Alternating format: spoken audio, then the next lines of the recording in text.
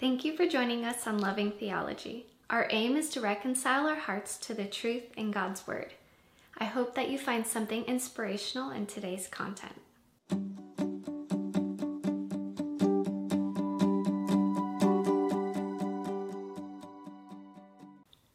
Hi, I'm Joseph Walter. This is my wife, Monica.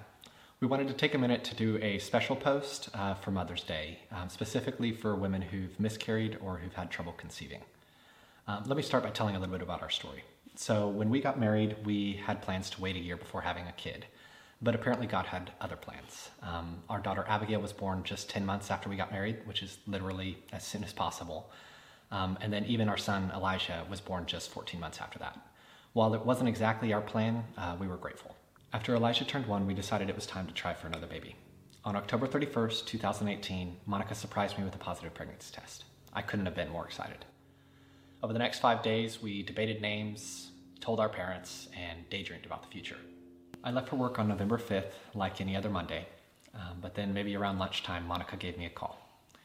And whenever I answered it, she was sobbing hysterically. She had started bleeding. Later, we found out that we had lost the baby.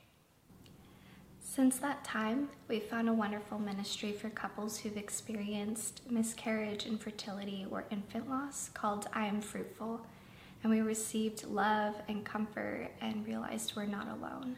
When we shared with those close to us about our first miscarriage, most people would ask us how far along we were, and it was pretty hard to process how the sympathy diminished when we would share with them I was only 5 weeks along. Our minds were filled with questions like, was this real? Did it really happen? Will I ever see them? Perhaps the most fundamental of these questions is whether or not it was real. Allow me maybe to take a step back from the emotion of all of this for a minute to discuss that question objectively. First of all, I'd like to acknowledge that this question is really a scientific question at a certain level, and most specifically a biological one. Biology has basically defined certain characteristics of living things that, when present, define something as alive.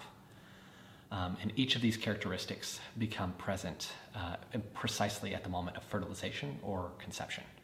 You see, it's the process of fertilization that forms the first cell, which is a characteristic of living things, with its own unique DNA that grows and develops using material and energy to do so, while responding to its external environment and maintaining a stable internal environment. Having established this, then the next question for biology is whether this living thing is an individual human organism. As I mentioned, it's the process of fertilization that forms the first cell's DNA. Specifically, that DNA is human DNA. And even more specifically, it is distinct from both the mother and the father's DNA. So what that says is that that first cell is not only human, but is a distinct individual human organism. Scientifically speaking, conception is precisely the moment that an individual human being becomes alive. But is this individual human being a person? Do they have a soul? Now, the soul isn't a scientific concept, but a spiritual one. So we'll be leaving off from science, and we'll see what does the Bible have to say about this. Now, consider the Old Testament. The Hebrew word nephesh is the word that's most commonly translated as soul. It's translated as soul 238 times. It's translated as life 146 times, and it's translated as person 68 times. From just that simple analysis, we can see that the biblical concept for life, for person, and for soul are all the same concept. So to say that a human being is alive is to say that that person has a soul.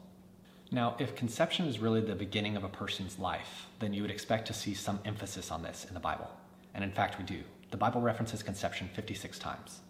But the big question is, does the Bible use this term in the context that a thing is conceived, or in the context that a person is conceived? Consider David's lament in Psalms 51:5, where he says, "In sin did my mother conceive me."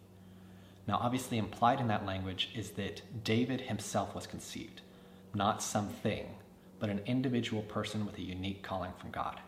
In fact, the Bible frequently uses the term conception in the context of some sort of person or persons being conceived. Furthermore, the most frequent use for the term conception in the Bible is at the start of a person's story. It's the start of Cain's story, Isaac's, Jacob and Esau's, the heads of the 12 tribes of Israel, Moses, Samson, Samuel, David, Job, John the Baptist, and many others. Through his divine inspiration of the scripture, God draws our attention first to their conception as the beginning of their story. In fact, 5 of the references for conception are about the conception of Jesus, more than any other character.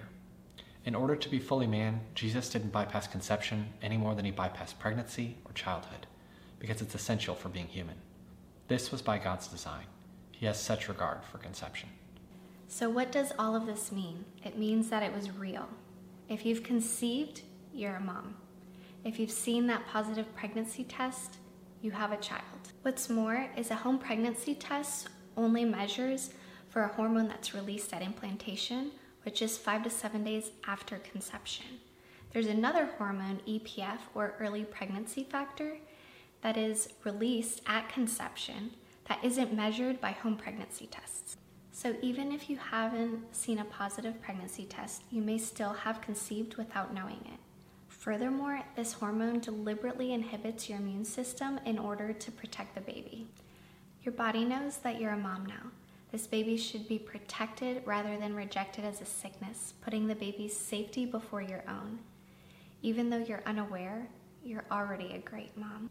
We'd like to take a moment to acknowledge something that's very dear to our hearts. This message can come as a heavy burden to those who found themselves ending a pregnancy. Any weight of shame or guilt, it is not yours to bear. Life is full of challenging situations and difficult choices. The enemy is far too eager to take advantage of us in our vulnerability. I know what it's like, though, to try to convince myself of something that isn't true over and over. I've been there many times, and I've found that really only the truth and accepting the truth has been what set me free from that cycle. But I've only been able to receive that truth in the context of a larger truth, and that is the truth of his love and acceptance of us, unreserved and unconditional. We hope that knowing that it was real allows you to grieve. Know that as we continue, this message is for you as well. After all, you're a mom and you are loved. So if it was real, then that means that our loss was real too. So we can take time to grieve. Please do take time to grieve and to find comfort. But I think that's a hard thing to do, especially knowing that they're gone. For me, the question that plagued my mind the most is, will I ever see them again?